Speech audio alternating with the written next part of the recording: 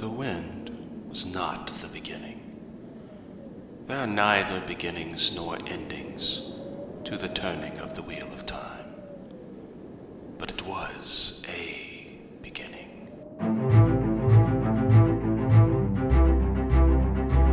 Hello, everyone, and welcome. This is The Wind Was a Beginning. This is a podcast where us nerdy friends sit down and we talk about Robert Jordan's The Wheel of Time. This is Season 1, Episode 8, Never Trust a Skinny Innkeeper. My name is Justin. I'm Michelle. And I'm Steven. Stick around with us and join in as we discuss chapters 28 through 32 of The Eye of the World.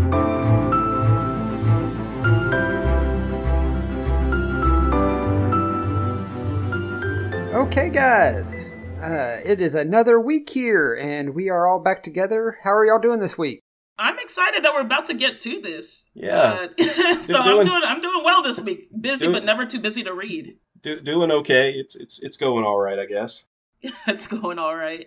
Alrighty. Ready, especially excited about this. This is a highlight of my week. So right, this is like the break time. This is my equivalent of watching a movie for other people. Out there. The best part of it is I get to start, reading new chapters tomorrow to get ready for next week. So that's the best part of it. No, same here. You guys notice we're really about to finish this book.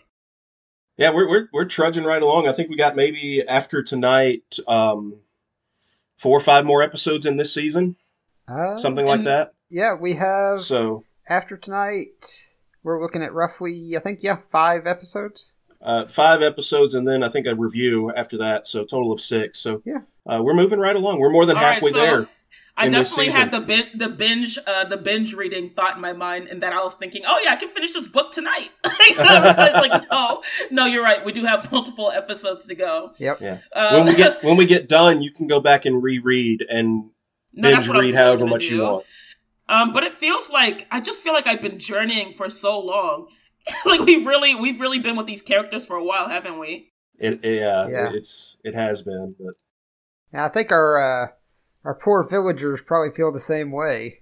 So I know my legs don't hurt as much. Yeah, Steven, tell us about these chapters. All right, so we're going to cover chapters 28 through 32.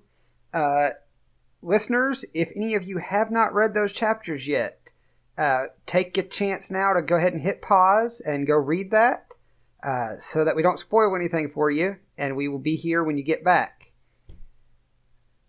Okay, so if you're still here, you've been warned. So in this set of chapters, our poor village youth just can't catch a break. Danger seems to find them at every turn. Perrin's new bond grows deeper, while Matt grows more paranoid. And Rand just does his best to keep it together as they flee down the Camelin Road. Wolves, white cloaks, and dark friends abound as our tale continues. That is a great summary. That basically, that's it. That's what a summary does, doesn't it? It sums it up. Yeah. That's it. So I think we mentioned at the end of last week's episode how ready we were to find out what was going on with our other group that we didn't talk about last week. And we get right into them here at the beginning. Yeah. Yeah, thank you, Robert Jordan. And you know what? I don't know who mentioned it. Was it you, Justin? Or I don't know if it was Steven. I said that I wanted to be in this group because I feel like it would be the most interesting. And this is exactly how you guys described it. No conversation. Everyone just trucking along. I actually thought about it. If I was in this group, they probably would have what do they call it? Cut me down with the sword. Because if in comparison to let's put it like Harry Potter, I feel like these are Ravenclaws studying diligently, and I'm in there shouting Weasley is our king or something. They'd be so over me. Yeah. Well, I think that's one of the key things I guess we draw out of chapter 28. It's the only chapter we see Lan, Moraine, and Nynaeve is the tensions that are still and maybe even growing between the two women. You know what's funny? I don't think it's tensions. I think it's one-sided. It's just Nynaeve. Maybe, but I think Moraine is saying her piece as well to Nynaeve about her situation, but that's just one part of that chapter. There is much bigger I guess, much bigger fish to fry, if you will allow the expression. I mean, I guess so. I mean, Steven? so my side question, though, I have a side question about Nynaeve and the one power. Does it affect your mood? In what way? Like, I've noticed, we've been with Nynaeve for a good minute now, and she just seems so restless whenever, it's not even, I think it even goes further than just Moraine, the tension with Moraine or anything. I feel like, did Moraine even mention it? That the one power causes people to kind of have she said that the one power is what's causing Nynaeve to have like this kind of attitude. Is that really, or is that just Moraine being like I don't think it was so much like that. She told Nynaeve, because I wrote this down, that you can do nothing with the one power when emotion rules your mind. In other words, telling her if you want to be able to do this, which at this point Nynaeve really doesn't. But she was telling her, if you want to be able to do this, you're going to have to get control of your emotions. I think as far as any kind of, mood or attitude we're seeing from Nynaeve, it's frustration from the whole situation. Going back even to her being given such a difficult time being the wisdom. Even then, so many people doubted her and thought that she was, too young for the position and all of these problems that she was having there. And it just keeps compounding as, these children are taken from the village. She sets off to find them, and really she feels like there's nothing she can do about it right now. Yeah. And everyone, I guess, is being too lackadaisical. I don't know, Stephen. In her opinion, yeah. You want to weigh in on that? No, I think you pretty much sum it up. It's just she's in a mood because she's feeling powerless right now. She came this way to rescue them. They didn't need rescuing. Well, not that they didn't need it. There wasn't a chance for her to do that. And now she's stuck with the two people that she came to save them from. And they're who knows where. And she can't do anything about it. She's stuck just following after this Aes Sedai that she can't stand. She can't stand. So at all. Yeah, I don't think. And you know what else? I think I'm gonna listen up. If Lan and Nynaeve fall in love, I'm done. Like, I'm not gonna continue. Like, I just want to let that. The second she described his blue eyes, that was unnecessary. Anyone else concerned? I don't like you guys as the sound of your chuckle right now. I don't like that. I don't like that. I don't like that at all. Read on, find out. Oh man. Yep. Oh no. So it is our typical epic fantasy from all sorts. I mean, I guess you'll just have to wait and see. Oh man. I wouldn't expect it just came out of anything nowhere to actually be typical. It just came out of nowhere. Like, we're over here worried about the kids. We're asking questions. And then suddenly Lan has blue eyes. I mean, guys. Maybe she's just really perceptive. Well, I guess so. Also, you have to understand that Robert Jordan loves his descriptives. And That's so true. Well, all right. He will work in instances and it over and over just to describe things. Like, people really like to sometimes make fun of how much he describes things over, and sometimes more than once. Yeah. Well, and more than once is true. And this is something that, I mean, I wouldn't call it a spoiler, but even in later books, he does that a lot. Like, when you're first introduced to a character in that book, he will, kind of refresh your memory on, descriptions of that character or a place or something of that nature. And not even just when you're first introduced in a particular book, but throughout the story. Yeah. He'll give you those reminders, which I find very helpful, to be perfectly honest. And Justin, did you really need to know that Lan had blue eyes again? Yeah, actually it does. It helps to, inform me about his character. Yeah. The blue eyes. Yeah. What's wrong with blue eyes? You know what? There's... I guess I am fixated on that. I just felt like, we had a lot of things going on, and that was a necessary thing for her to be focusing on. Well, I mean, what else is she going to focus on? The back of Moraine's head? I mean, she can focus on her meal. Yeah. Well, you mentioned though, Michelle, we do have bigger things to be concerned about That's true. going on in the world right now, such as the situation in White Bridge. Stephen, you want to bring us up to speed on that? Yeah, so they finally catch up to White Bridge, and it seems like they were just too late. So they find the city all tore up, people darting around, not really wanting to explain what happened. There's buildings that look like they've been burned. There's talk of a ship being run off and a riot at the docks and just all kinds of chaos. Wow, that sounds familiar. Yeah. So, and it's one of those things where, like, if they had only gotten there just a little bit earlier. Yeah. It's kind of odd, though, isn't it? Like, the towns... At first, I thought that they had, like, a hex on them or something. It seemed like the townspeople just... At first, to me, it sounded like they forgot what had happened. But I guess now that I think about it, they're just kind of, I guess, avoiding the conversation. Because it's like every time they're trying to talk about it, I guess, except for Moraine, they don't want to talk about it. Didn't they say, like, what? Like there was a house fire?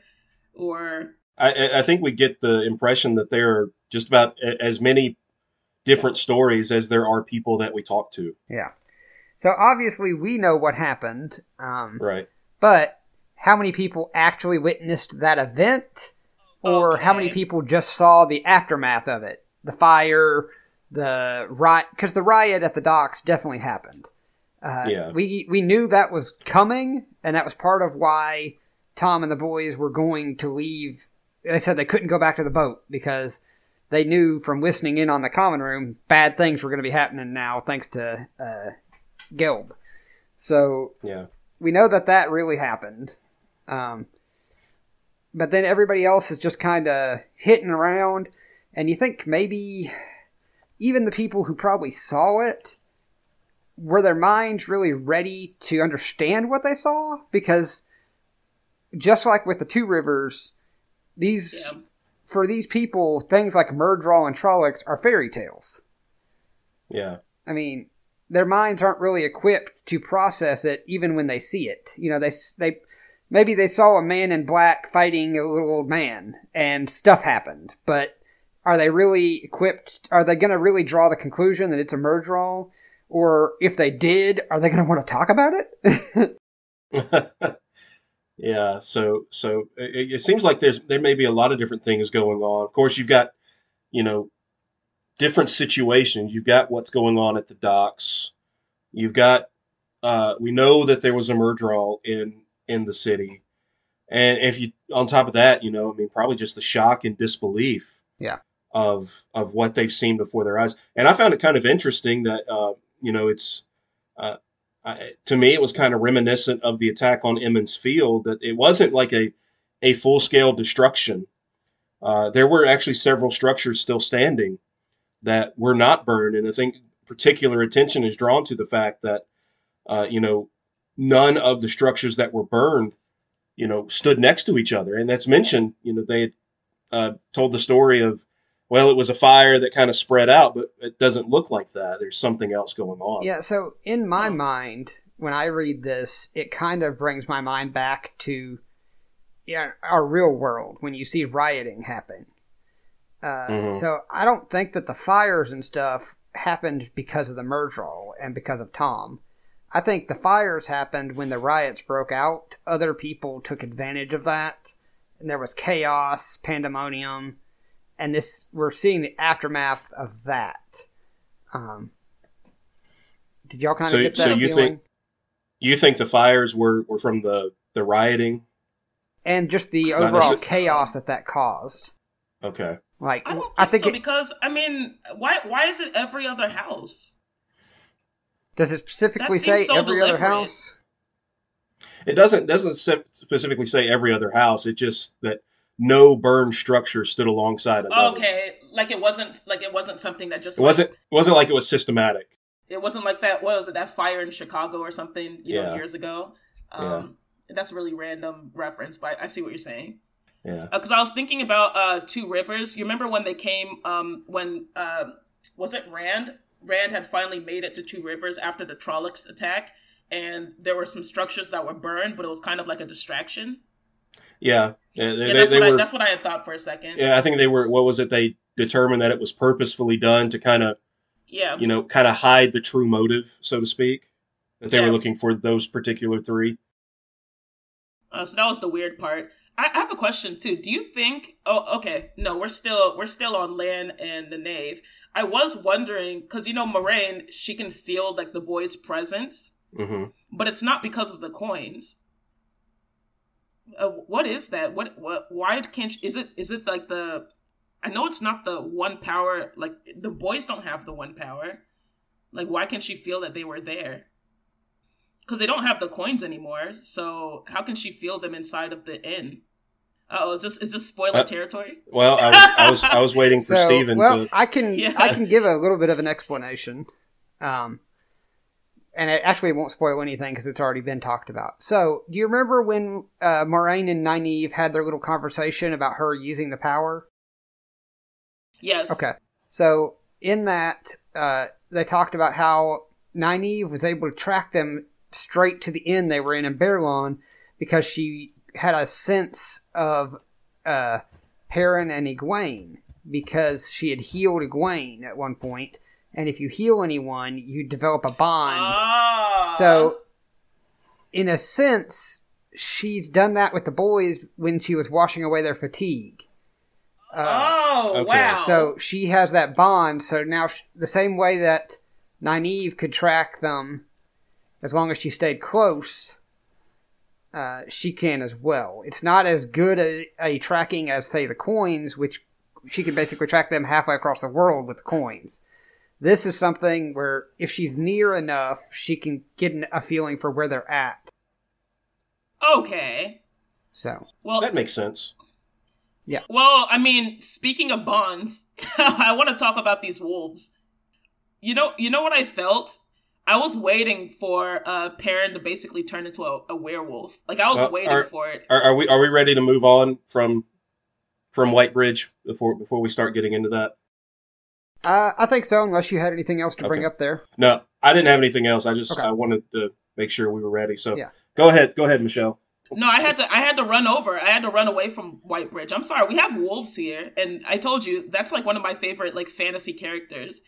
And now suddenly we feel the bond getting stronger. I really, even the last time we heard of this, when what did you call them? Wolf friends, wolf brothers, wolf brothers. Yep. When you even said wolf brothers, I thought like when we're talking about wolf brothers, I thought it was just a fancy way of saying werewolves. So I'm still waiting for it, and I know that that's not what it is, but especially the fact that it's a full moon and Perrin is clearly like one with the wolves right now, or becoming one in the beginning. Like, what did you guys think? Well, I thought it definitely felt to me like Perrin was having some mixed emotions about the whole wolf thing. Clearly, he's kind of frightened of it, but at the same time, throughout all this time when they're running through the hills and the woods and trying to avoid the ravens, there's actually feels like there's some comfort knowing where the wolves are and knowing that they're nearby. I feel like Elias, it's like, you know how it's Moraine basically pushed Egwene to like touch the one power? That moment when Elias like looked at Perrin and would not say where the wolves were and made Perrin kind of like determine where they were. I feel like ever since that moment, it's like he accepted like, I have a bond with these wolves. Yeah. Did you guys kind of catch that too? Yeah, I think Elias isn't necessarily pushing, but Elias's demeanor in general is life is hard, life is tough, and he's not going to sugarcoat or make it easy on you. So he wants Perrin. He's not going to answer simple questions that Perrin can answer for himself. He's going to make Perrin have to do the work himself.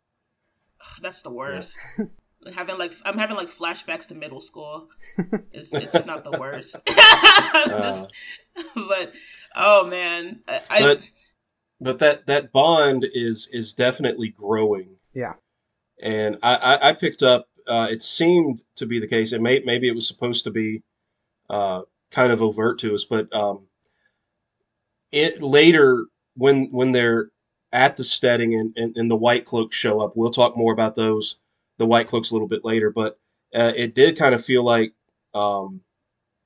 we were kind of hinting at the fact that Perrin was able to see a little bit better in the dark than anyone else, or than Egwene anyway. And it's kind of, is that part of the connection with the wolves? Or? That's why the thing is, when he noticed that he could see in the dark, he looked up and he was like, he saw the full moon. So that was the creepy part to me. And also, just to be clear, Elias can read parents, like they can read each other's mind, right? Like they can talk telepathically. Here's the thing. Yes and no.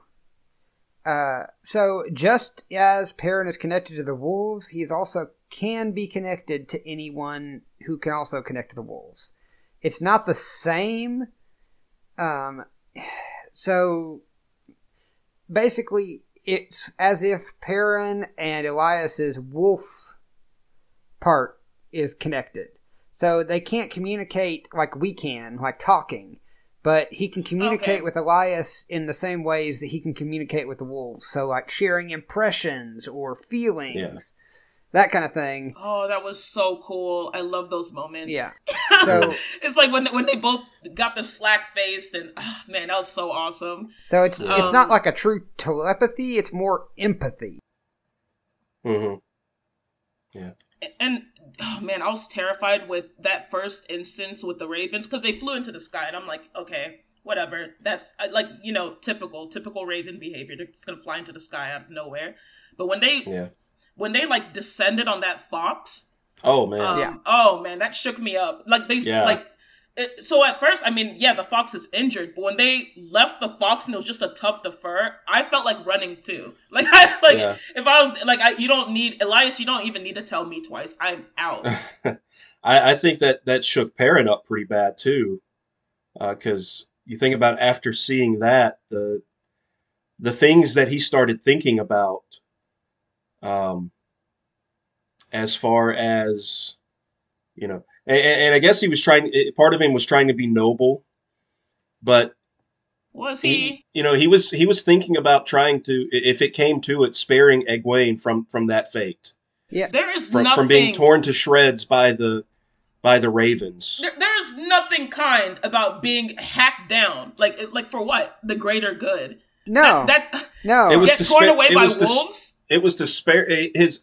I think his intent was to spare her from being, ripped apart the way that fox was. It was more to, just get it over quick. Yeah. So I think and be done with it. I think what Perrin clearly he was haunted that he would even think about such a thing. But I think he was willing to do it if it came to that. Yeah, I think I'm not gonna lie.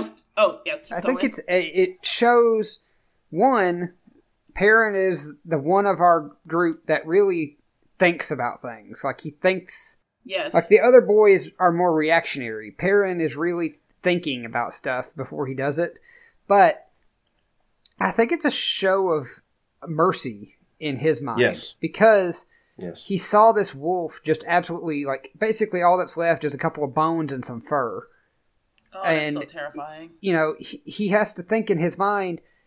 Would it be more cruel to take his friend and in one quick swing, she never sees it coming, she's just gone, or to watch as she's slowly torn to pieces by a flock of ravens? Can we all acknowledge, though, that it would not be a quick death to get hacked by an axe? With Perrin swinging it would be if it was done right, it would be quick. Yeah. He is thinking of like a one blow to the head, you're done. Yeah. Do you think it's a wolf thing? No, I think it's Perrin. Honestly, I think it's Perrin caring for Egwene. Yeah. Okay. He doesn't want to take that to take that measure. It's kind of like the nuclear option, right? It's the very last thing that he wants to do. But if he has to choose between that and Egwene being torn to pieces by the ravens, he's going to take that option. Yeah, it just reminded me of like Twilight a little bit. When is his name Jacob? When he imprinted on that little girl. I don't know. I never made it that far. I know, guys. I know, guys. Okay, you know what? It happened, but like he imprinted on her, and it's like it's not even about what's kind or whatever. It's just a matter of I need to protect her, even if it means killing you right now. You know what I mean? So that's why I was like, is this a wolf thing? Where it's like Egwene's kind of part of his pack, and it's like she's, you know how wolves always do that thing where they're like mine. So it's like, anyway, yes, I made a Twilight reference. That's what I was thinking while I was reading this. And now also what helped with this thought was the fact that they could smell the white cloaks. Yeah. So before we get into that, I do want to say something positive about Egwene. Okay. Because we've been kind of hard on her in the recent weeks, and maybe deservedly so, but she is pretty handy with that sling. Oh, yeah. Yes. Oh, was she on horseback too? Was she on horseback when she made that shot? I think she was. Oh yeah. And she was dead on with that shot. And she smiled too. She knew it. But I wanted to give Egwene her due credit on that. Okay, we can move on. Oh yes, standing ovation. Yeah. Standing ovation. Special mention. Basically, that was amazing. And that raven came down. Yeah, so. She dropped it with just that one shot. Yeah. And that's not even her thing. It's not even, he's over here fumbling for the rock or whatever. She just happened to have it, and she just, okay. Well, it just... Egwene did get my respect then. Yeah, it just shows, she is not some frou-frou city girl who's lived a pampered life. No. She is a country girl who has, grown up working alongside her mother and alongside all the other people in the village, doing everything that was required. So she's got more to her than we sometimes give her credit for. She was basically, I will say, Egwene did not irritate me at all during this round of like chapters. I really kind of appreciated the fact that she wasn't so judgmental of Perrin.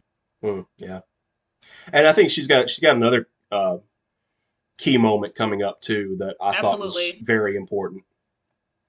Absolutely, but I don't understand why the White Cloaks smelled wrong. Like, are they even human at this point? So...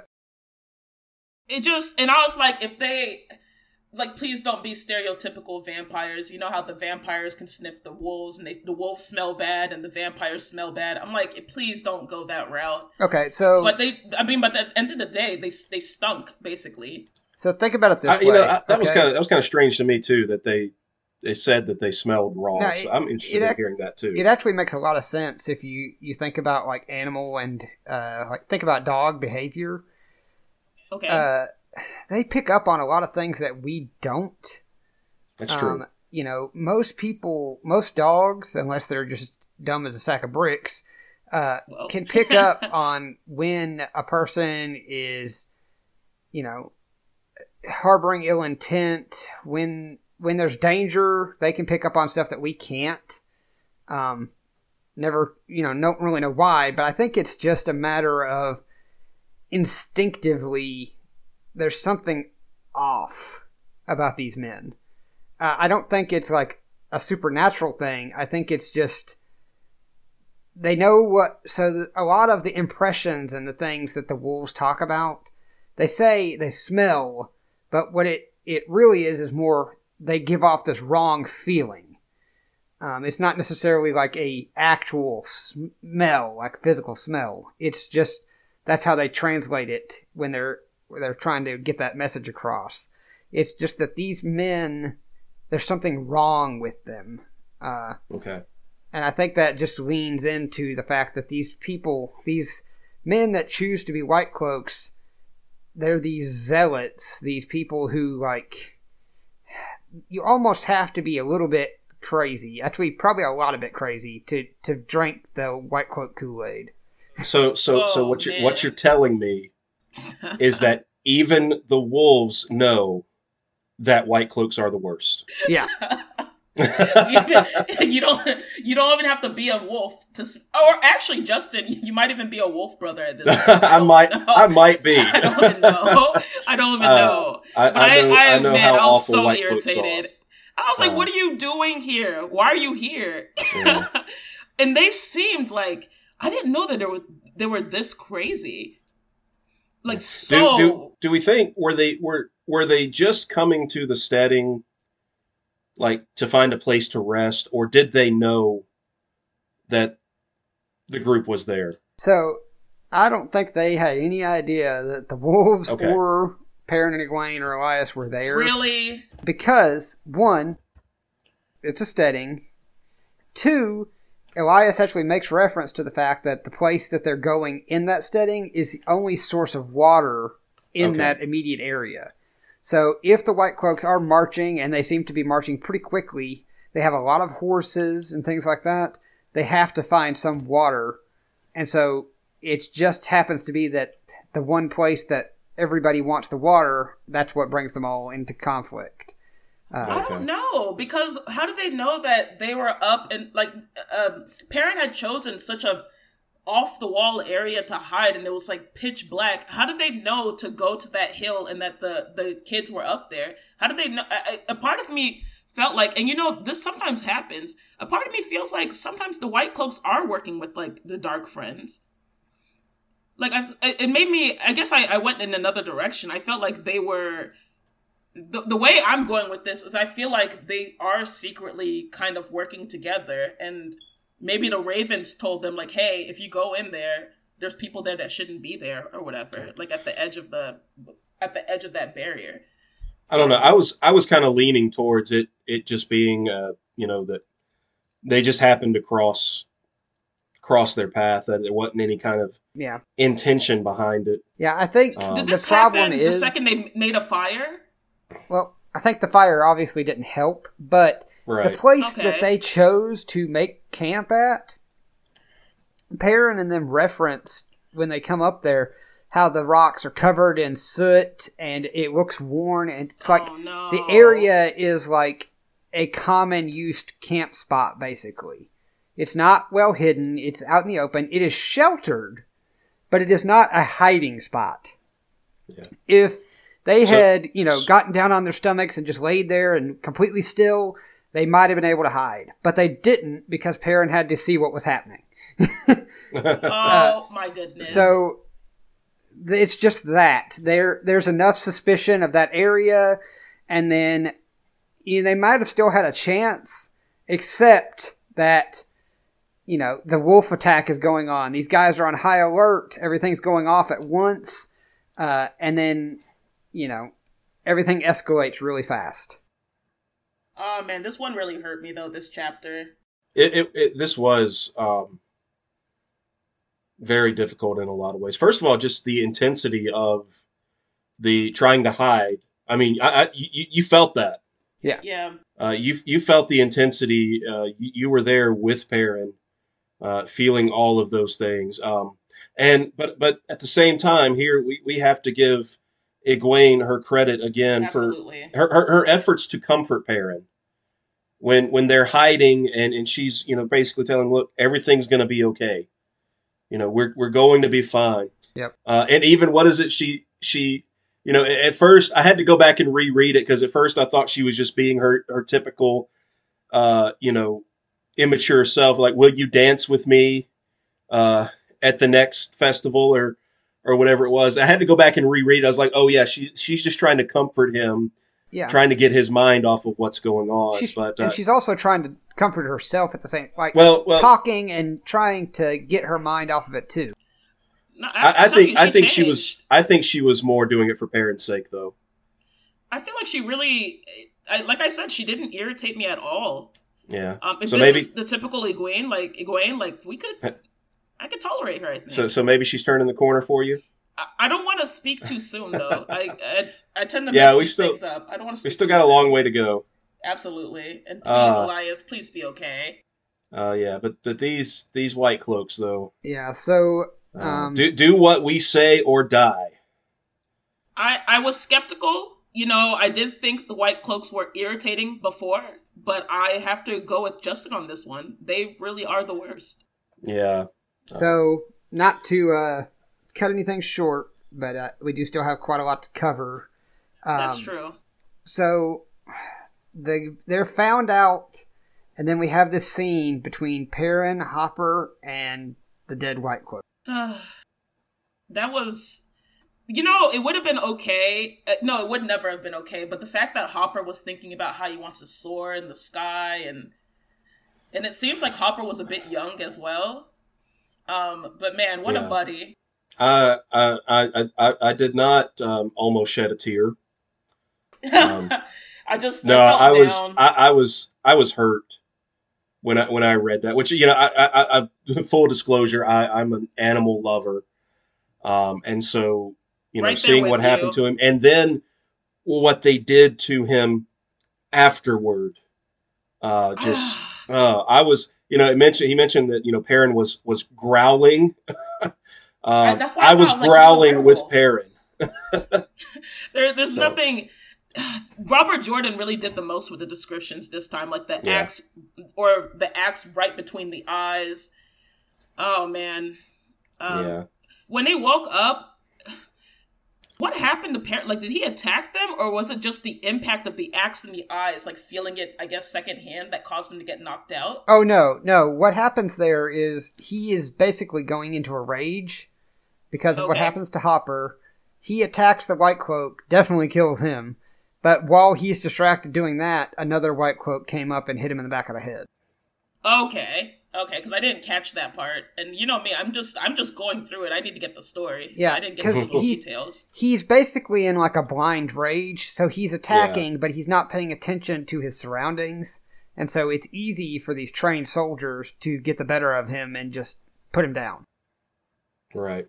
And then when he comes to, I mean, if you didn't think the White Cloaks were a cult before, like, this is it. This is it for sure. Man. Oh, this is so weird. It's like Scientology-esque. Oh, wow. that's what it was. I'm sorry to any listeners that are Scientologists. It's pretty it's pretty rough. It's hard to read. Bayar is a punk and a bully.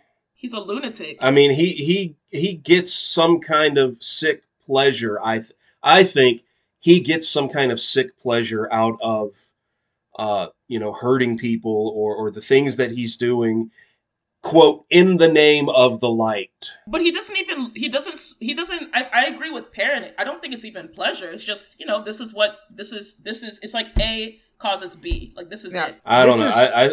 I think Bayar is getting some kind of sick pleasure out of it. I tend to disagree with you here. I think what you're seeing here is something much more terrifying. Bayar is a person who 100% is fully bought in on what the White Cloaks are selling. He is a child of the light. Yeah, he is the true believer. He's there. Like, this thing is what it is, and evil is everywhere and rampant, and we are here to exterminate it. It's not that he gets a pleasure from it. I don't think he gets a pleasure from it. It's not even a job. I have to disagree. The way I read it, I think he gets some kind of kick out of it. A literal kick out of it. I mean, he just. I mean, we can read it in different ways, but that's to me, he's a bully. That's the way I read it. I think I'm not saying that you're wrong. I'm not saying that he's not, but I'm saying his motivation for it. I think his motivation. I'm not disagreeing with that. He's fully bought into. He's crazy. He's fully bought into the White Cloak. I don't think he's crazy. I think he's there mentally, but he's so fully bought into the White Cloak philosophy. He drank the Kool-Aid, so to speak. But as part of that, he is kind of enjoying some of the things that he's doing. Again, quote, in the name of the light. In the name of the light. Yeah. Yeah. What is it that they say to each other? I feel like they have a saying that they say to each other, like when they see each other. You know what? Maybe I only got that in Berlin or something. Like when they see each other, I feel like there's some kind of like salute. But anyway, like when you said in the name of the light, it kind of like gave me like a flashback of some sort. Oh. I don't know. Maybe it was in the past. Maybe it was maybe I came from like the second age or something. It's just like a past memory.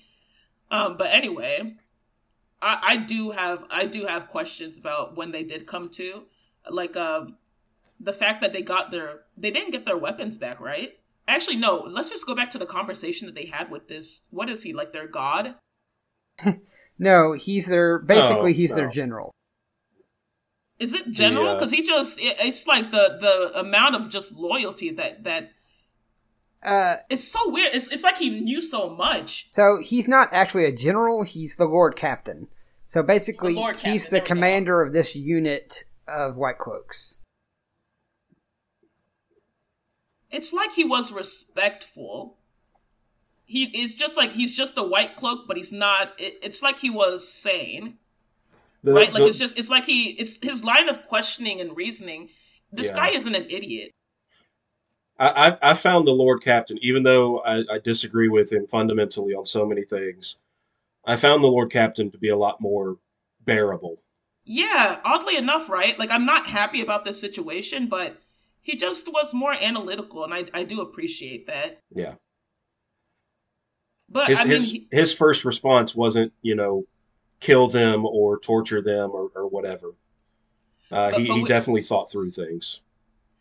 Yeah. But here we did see that Perrin cannot think on his feet. I mean, it's not the best, he's not the best at it, but I did appreciate, he did put a good effort into it, trying to come up with some sort of a story. So, real quick, before we move past it, did either of y'all pick up on who the Lord Captain is? I forgot his name. Like his actual name, you mean? Or like who he was from the past? No, I actually forgot too. Okay. So Bornhold? Bornhold. And does that name ring any bells? Bornhold. Was that the other fellow we met in Baerlon? So the White Cloak guy that was causing trouble for Rand and Matt in Baerlon is Dane Bornhold. Okay. This is his father. Bornhold. Oh, okay. All right. Daddy White Cloak. I knew that name sounded familiar, but I didn't pick up quite on that. But I know he did mention having his son, but I didn't make the connection. His son comes off as a punk, so I guess he's trying to be his father and is severely failing at it. Maybe some of that's the youth though too. I guess so. Young people, and I include myself in this. Young people are stupid. I don't say that. I don't say that to be disrespectful. Like when people are young, they do stupid things, make stupid decisions. We are rash. We do tend to be rash. So, that there's that. So, by the way, did Perrin ever get his coin back? I was wondering that because he got everything else. But the thing is, Papa Bornhold, he told them, he was like, this is an Aes Sedai coin. Right? Because that's half the reason he even got in trouble. Yeah. Yeah. He was like this. It's like he took their story and he just cut it down. He was like, so first off, all that other stuff, made some sense. But first off, this is an Aes Sedai coin. So why would they give it back? If he was smart, though, he would give Perrin back that coin because that will draw in Moraine, hopefully. Well, he wouldn't know that. To him, it's just a piece of metal. He just knows it's a coin that's used in Tar Valon. Yeah. And nobody likes the Tar Valon witches, and most people don't want to have, he makes a valid point. Most people out in the world get rid of coins that bear the mark of Tar Valon as soon as they can get to the money changers. Yeah. Okay, because I was going to ask you guys that, because I'm like, no, in Two Rivers, I mean, they got the coin, and they were like, whoa, this is a lot, we can buy a horse. So I didn't know you could, change it up. Yeah, the Two Rivers is Bumpkin Land. Bumpkin Land. Let's not disrespect the Two Rivers. So they don't... Well, I think it was too, is that they're not as... They weren't as familiar with all of these different parts of the world as, someone from a city like Baerlon or even Camelin or somewhere might be. They just knew it was probably more money than they'd ever held in their entire lives. Yeah, you could feel it. Yeah. So we don't know if Perrin got his coin back or not. I didn't catch or, it. or not I right now. read it twice. Not right now.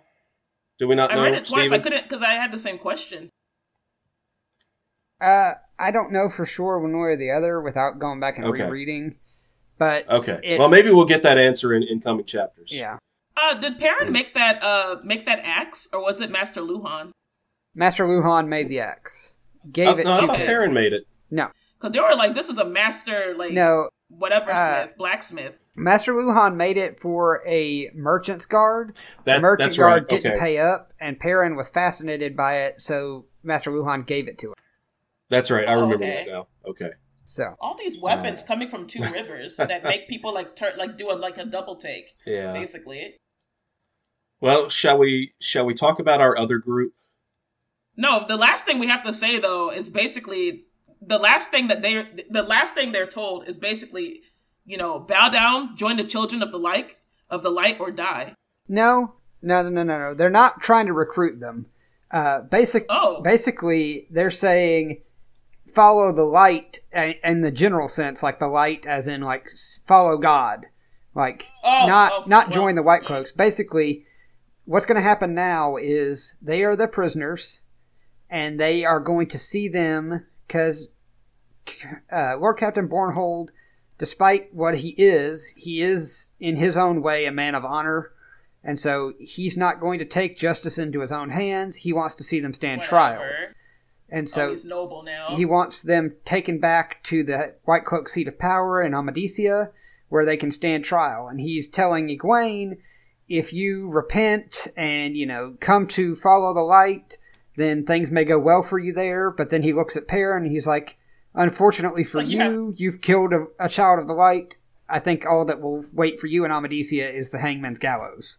So is that what that said? Because he said a particular word. I was like, the gibbet. That? It just didn't. I was like, that did not even sound pleasant. But I had no idea what that meant. Basically, Perrin is going to be executed once he's tried. No, nothing good comes from the word gibbet. Yeah. So I was like, I don't know what that is, Perrin, but woo, you're about to get it. Yeah. Like my backside hurt for him. Yeah, he's got a death sentence basically. Oh man, yeah. But yeah, that's the last thing I'm glad you clarified that because I thought they were just trying to recruit them. No, they do not recruit from them. No. So yeah, and then so I guess we're on to Rand and Matt. Yeah. We're really visiting everyone this time around. And say what an adventure these two have. It's so weird. It's so weird because it's like they go to these different towns, right? And I'm like, what makes these town people... It's like they first invite them in and, give them a meal. And then, like, as hours pass by, they're like, you need to get out of here. Like, get out now. What's happening?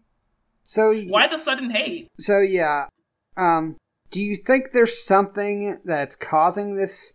I know they hint at it a little bit, that as they're traveling, Matt is continuing to get more and more paranoid and... is hiding it less and less. And they're saying it's rain, but the dust is not getting wet. And I'm like, I don't know what it is, but it's some kind of air. And Matt is getting wild. Not wild, but he's getting dark. Yeah. I think what you're seeing happen is, because one of the things is, the very beginning of this chapter is starting out with them leading into a flashback. So we start out, and they're ways down the road near Camelin, and then we flash back to right after they got out of Whitebridge. And that's where our story picks up with them. And so what he's talking about with the dust on the road and stuff is talking about how it's worse when it rains because then there's no dust to hide them. The dust of the road, when there's horses traveling, it helps them hide. When it rains, there's nowhere to hide. That's what that's talking about. But so basically what you're seeing happen is they're going from town to town. They're trying to, find a bed in a barn or work for their supper, that kind of thing. And it's going okay at first, but then as they're going, it's like Matt is getting more and more suspicious. He's getting more and more dark, and he's not hiding it. And the people can tell. And I think what's happening is that the farmers and such are starting to get worried that they're like ruffians or bandits, and that they're going to wait till they go to bed, and then they'll wake up and these two boys will be standing over them ready to kill them and steal their stuff. Okay. or they just won't wake up at all. Yeah. Because I noticed it's like whenever Matt makes eye contact with them, I'm like, what are you seeing? And, I guess it is the darkness. I think you add on to that, you know, just with, you know, there's still a lot of, you know, confusion about the, you know, the turn of the seasons, that it's not, you know, spring didn't come when it was supposed to. And I think that's creating a lot of mistrust in people. They're just so nervous about what's going on in the world. And there's also the fact that the roads right now are not necessarily safe. There's a ton of refugees. There's bandits about because there are people fleeing that were signed up with the false dragon. And now that he's been captured, his whole army is broken up. They're all fleeing different directions. So you've got a lot of desperate people on the roads right now. And so these good, honest people don't know if they can trust them, if they're dangerous. So I think you're seeing an honest reaction to them trying to take care of their families, basically. Yeah. And Matt just didn't help the situation. Yeah, at all. Yeah. Matt's demeanor is just devolving and getting worse and worse. And it's making the situations harder and harder because somebody that suspicious is going to make anybody else around them suspicious. And but we did get we did get a few moments where we might have got a little bit of a smile out of Matt. Oh yeah. Giving his best friend a hard time. Yeah. So let's talk about that for a minute. So one of the it's almost a little turning point for them when they decide to finally make use of Tom's instruments and they begin to play for their dinners. But then they end up in the Grinwell house, and Rand almost runs into a bit of trouble here. A bit of good trouble, I guess. Look, it's not Rand's fault. I know, right? I'm like, this is better trouble than usual. I mean, this is Rand is innocent. He's over here just trying to play his flute. I mean, he's trying to mind his own business. Yeah. And here we go with, is her name even Elsa? No, it's Els. So, because I was like, it can't be Els. Because every time I try to follow Robert Jordan's, like, I'm trying to, like, get in his mind about how to pronounce these names. I was like, it can't possibly be Els. Yep. So I was like, no, we have to say it he. is. But anyway. But he can't help it. This is a good kind of trouble, though. And apparently Matt's cool with kids. I don't know. If things had gone further, it would have been probably some of the worst trouble they had seen in a long time. Yeah. I mean, you know that's the farmer's daughter. Yeah. There's only one of two outcomes that would have come from things going further in this situation. Rand would have found himself one hand short, or he would have found himself married to Els at the point of a pitchfork. Oh my gosh. But it's not even his fault. He's just minding his business. Oh man, Els. I guess he's the most exciting thing she's seen in a long time. Which is exactly why Els' mother steps in and gets Rand right on out the door. Yeah. She's like, don't you have somewhere to go? All right, here we go. Here's some food. Bye. So, but that does start this trend of them going from place to place, playing for their meals and things like that. Which brings us... Tom's lessons paying off. Yeah. But that brings us to Four Kings. What a cheery place this was. Yes. And I think that the title of this chapter is highly appropriate. Absolutely. Four Kings in Shadow. It's you know what? It's too noble of a name. So I already knew there was going to be trouble. And every time we do these, like... You know, I picked up, you know, chapter 31 actually kind of ended, you know, on a really positive note. I know. And so as a reader, you're like, oh, something's about to go down. Yeah. and sure enough. Oh, this town, it's like do you think this is supernatural? Why is everyone so Weasley and terrible? I think it's just showing that, like, it's adding a level of realism to the world. It's not that this whole town is necessarily this way. The one inn that we're in is probably the worst in town. Oh. And we are seeing probably the worst, the seedy underbelly, basically.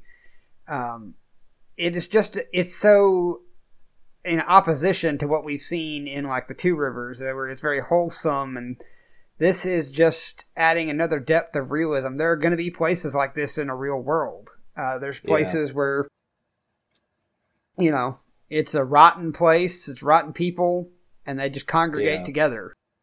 So odd. I guess they just attract each other. And of course it has to be raining. Yeah. Yeah. So it's not...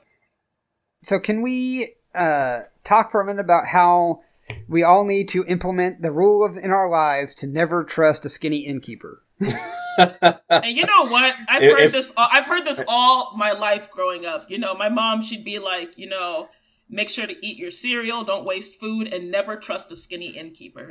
Make sure that guy's got some flab on him for sure. Absolutely. Every time before we like head off to school, I think that's like the last thing we hear. And you know, for two reasons: if he's fat, you know the cooking's good. Absolutely. And number two, he's more trustworthy. Yep. Oh more man, jolly. This guy he's just despicable. Oh, he's terrible, and he seems like he smells. He probably does smell. Yeah. But he is just the way, you know, I mean, I think you used the right word a few minutes ago, Michelle. He's weaselly. Oh, yeah. From the moment they walk in, I think Rand was, you know, wanting to turn around. Even Rand, you know, Matt's the one we've seen mistrusting everybody. But here, I think even Rand was like, maybe we need to turn around and not stay here because this guy is just bad news. And then the way he treats his serving women, absolutely disgusting. And his patrons aren't much better. No, and no one bats an eye at it either. And you know what else? What I've realized with all these chapters that we've been reading is anytime Matt says like, "Oh, this is a good idea," or he says like he suggests something, do the complete opposite. Yeah. Because I mean, it's nothing positive has happened. Do the complete opposite. So what's his name? I think it's what's his name? Is it Harold? It's Harold. The innkeeper. No. The innkeper is Mr. Hake. Yeah, Mr. Hake. That's what it is. Okay. But you do bring in Harold Goad, our fine patron who shows up, drenched, well dressed, and then finds a seat, makes sure that no one else bothers him or sits with him, and then spends the rest of the evening intently staring at Rand and Matt. I was so frustrated here. There's always a mysterious stranger. I was so frustrated. I mean, this guy's staring you guys down. Why is Matt saying it's still a good idea? Like, no, well, you know, it's raining outside. You know, let's just keep going. Oh, we can't really do anything. I think that's really all Matt's thinking about is he just doesn't want to sleep out in the elements. Yeah. Because this is not like frustrating. This is not a little rain. This is like a severe thunderstorm, basically. Yeah. It's coming down. Yeah. But, you know, to think everything that we've experienced so far, if a mysterious stranger walks into the inn of a skinny innkeeper at that, I mean, this is unnatural. This is even more unnatural than Trollocs and Two Rivers, in my opinion. And I think to stay here. You know, Rand was definitely picking up on those things. Yeah. But you know, he couldn't convince Matt to. Well, Matt, to go along with him. At this point, Matt is blinded by so much suspicion and paranoia that when something that actually is suspicious happens, he's already so suspicious of everything that it doesn't even ding on his radar. Because he is in such a state of like absolute paranoia and suspicion that he's already at level 10 and he can't go any higher. And it's like everyone notices these flutes, the harp, they notice the sword. I mean, it's like clearly when you go to sleep, you're not going to sleep well tonight. And I'm glad that Rand caught that. Yeah. Although it didn't do much. So they play through the night and they finally get to their rooms and they find themselves pretty much trapped. The barred window, the guys outside, they're trying to escape, and then all of a sudden they think they're gonna have the two thugs come in and try and beat them up and steal their stuff, And instead, they're greeted at the door by Harold Goad. Yeah. Well, real quick before we talk about that, do you think this innkeeper does this kind of thing on the regular? I doubt it. Like he's got this room. It seems like already prepared just for this situation. I think he's just. I think the room is literally what it is. It's just a storage room. I don't think this innkeeper has had the option for this to happen. How many times is somebody with a heron-marked blade and a silver flute going to walk in your... But the thing is, the inn is like oddly empty. No one really goes around there. I kind of am with Justin on this. I don't think it happens often, but I think he's not a trustworthy innkeeper. And that it's not the first time he's done it. Yeah, it just seemed too calculated. And I understand, like, yeah, they have the sword and everything, but I think he's done it before. Like, this isn't the first time. And, you know, in towns, people talk. People are probably like, don't go to that inn at the end of the street or whatever. Like, chances are you'll get robbed. Yeah. You know, so I'm not shocked. Yeah, let's talk about what happens with Goad. He's like, knock, knock, guys. He didn't say anything we're not, like, surprised about, right? Like, of course he's a dark friend. So, just to be clear, though, are dark friends basically like the Children of the Light, except complete opposites, kind of like two cults? Kind of going at each other? Like, you know what I mean? Like... No. Well, dark friends are just people who have... They've pretty much pledged themselves to serve the Dark One, and I think many of them think that when the Dark One is free again, that they'll be rewarded for their service. Yeah.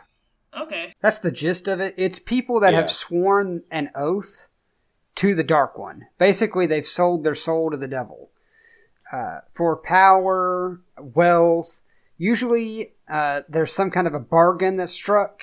Like, they agree to serve if such and such happens. And then they're basically indebted, and their soul is now possessed by the Dark One. Their lives are his. Hold on, so their soul is possessed by him? Like, as in he has ownership of it, not like possession like a demon. Okay.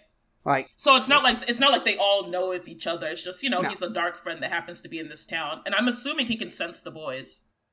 Yeah. So okay.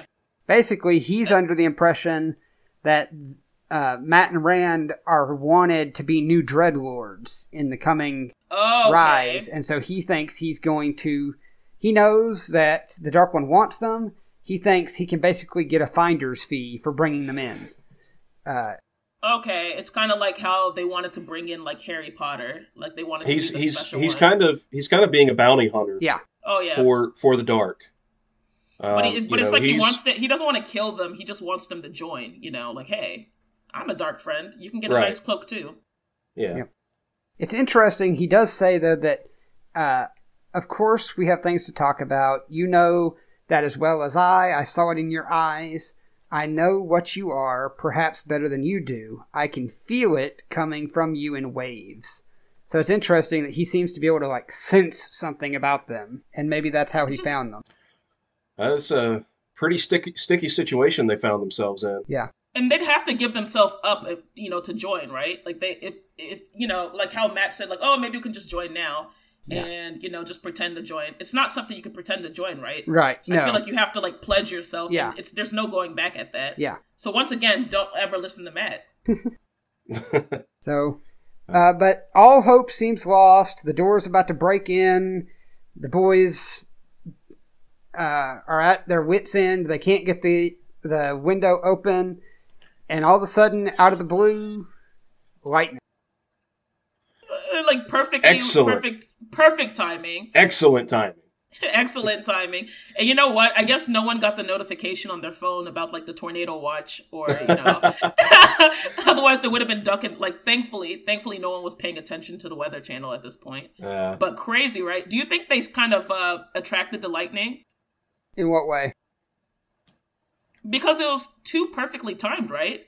Do you think somehow the boys like kind of? It's like they were in a position of just like no way out. There's no way they can even survive this. And then what do you know? Lightning comes in.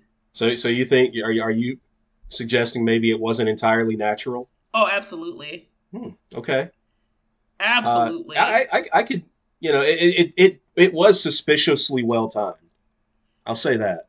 And they were really backed up against the wall. You got thieves. You got a guy that wants to recruit them to be a dark friend. You got bars in the window. It's storming outside. Lightning. Yeah. So it didn't seem like some kind of like, it's perfect timing, but I think it's purposely. You don't think it's a coincidence? Oh, absolutely. There's no coincidences here. There's no coincidences. Yeah, Rand is basically in full panic mode. He's like, have to find a way out. A way out. And then the lightning strikes. What do you know? A way out. Oh man, I'm thinking about the future of like this story, and this dagger that Matt has with him, I don't know. I feel like it kind of attracts this kind of bad thing, like this negativity. I wouldn't even be surprised if this is kind of how they're able to track them, like just his darkness about him. So I'm kind of just dreading what's going to be happening. I'm looking forward to it as a reader, but I'm dreading it for like Rand. What's going to be happening like later on in the story? Yeah. Is there any chance at all? Do you guys think that Tom is alive? I still had a little bit of hope. Like, do you think there's any chance at all? Well, I picked up on something early on. They mention a Gleeman arriving on the boat. Yeah, but there wasn't a mention of a Gleeman being killed. He did. That doesn't mean that doesn't mean that something didn't happen. But it was curious that there was nothing mentioned there. Well, I will say he changed his outfit and he put everything away. No one, by the time he's fighting the Murdral, no one would have known he was a Gleeman. Because he's not wearing his coat. He doesn't have his instruments. He put everything away. He just looks like an older man fighting with daggers. So he could be... That's true. Because, it reminded me of when Tam was fighting the Trollocs. I thought he was dead. I was not expecting him to come back out of the house. So I'm like, I didn't see a body, so is Tom really dead? I think the thing you have to remember, though, is there's a big, as much as it seems similar, there's also a big difference in Tam fighting Trollocs and Tom with daggers fighting a Fate. I guess. I mean, these are... okay, so a Murdral is able to keep pace with Lan. How easily do you think Lan could kill Tom if he wanted to? Oh man! So wouldn't even have to think about it. So that's different. The boys have managed to kill Trollocs, but it's a whole different. It's like on a whole nother level to fight against a Fate. Yeah. Oh man! So I guess we ended on this. I can't even call it a positive note. The boys. Well, the boys did escape. They escaped into the storm. Thanks to that well-timed lightning. I'm just thinking about Hopper. I'm still down about it. Do we need a moment of silence for Hopper? Oh, absolutely. And you know what? We're not going to give the typical 3. We're going to give him 5. We're going to give Hopper 5 seconds. Please, everyone, just bow your head and let's give 5 seconds for Hopper. And hopefully we're all over it now. I feel much better. That wasn't 5 seconds. But that's okay. But seriously though, I mean that was painful. It hurt my feelings. Yeah. But I do think that's going to do it for us this week. Yep. Do y'all have any other predictions going forward? I feel like they're gonna be Nynaeve and Lan are gonna be like stirring a pot of soup. And she's going to drop the spoon by accident, and then Lan is going to like bend down to pick it up, and then suddenly, by accident, their lips will lock. Okay, so you think Robert Jordan's going to go full Michelle's romance thought novel this whole on thing out. It's not going to be on purpose. It's going to be unintentional. Like she's bending down to pick up something, and she trips, and then he's trying to help her up, and then sometimes the ground is slippery because of the mud, and then boom, lips locked. Wow. We just stumbled out of the Wheel of Time and into a young adult romance novel. Readers, I'm so sorry for the spoiler. Michelle, this is not Twilight. I don't want it to be. I don't want it to be Twilight, but here we are. I don't want it to be. To all of our listeners who are Twilight fans, we hold no ill will against you. We don't. We just want something different here. I don't hold ill will against myself. I'm just saying. The blue eyes are still what I'm stuck on. The fact that when he stands there silently, and I could feel her blush. But yeah, that's my prediction. Unfortunately, it's not what I'm looking for. But Matt is going to transform too. God, I can feel it. If he doesn't get rid of that, it's not even the dagger at this point. It's the ruby. Oh, interesting. So I don't know. It's like it's not even the dagger. It's like it. Because, it's like, okay, you can keep your dagger, but it's like the ruby. And I don't know. Something's up with him. All right. Justin, any thoughts from you? I've already said it a couple of times this episode, but I'll say it again because it's always going to be true. White cloaks are the worst. Yep. Especially in these chapters. Yeah. Nothing. Rest in peace, Hopper. Rest in R.I.P. to Hopper, and I'm right there with you, Justin. I don't even know what to say here, but I believe you now. All right, well, guys, I think that'll bring us to a close for this episode. Thank you guys for joining me, and it has been a pleasure to get to talk with y'all again. All right, let's see you next week with the next episode. Yeah, or can't at least wait. Not even the next episode, the next 4 chapters, or next 5, hopefully, yeah. next 10. Come back and join us next week. All right, guys, y'all have a good evening. Good night.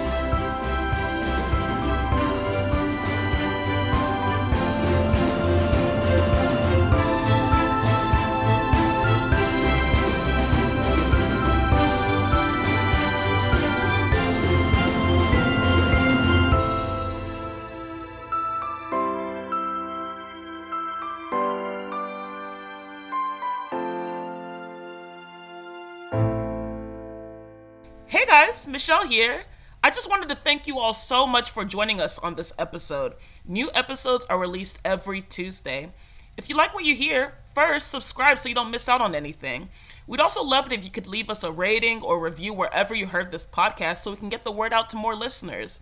You could email us at thewindwasabeginning@gmail.com or interact with us on social media, on Twitter @windbeginning or on Instagram @thewindwasabeginning. We're also on YouTube and Facebook at The Wind Was a Beginning, a Wheel of Time podcast. We hope you'll come and join us next Tuesday as we discuss chapters 33 to 36 of The Eye of the World. See you then.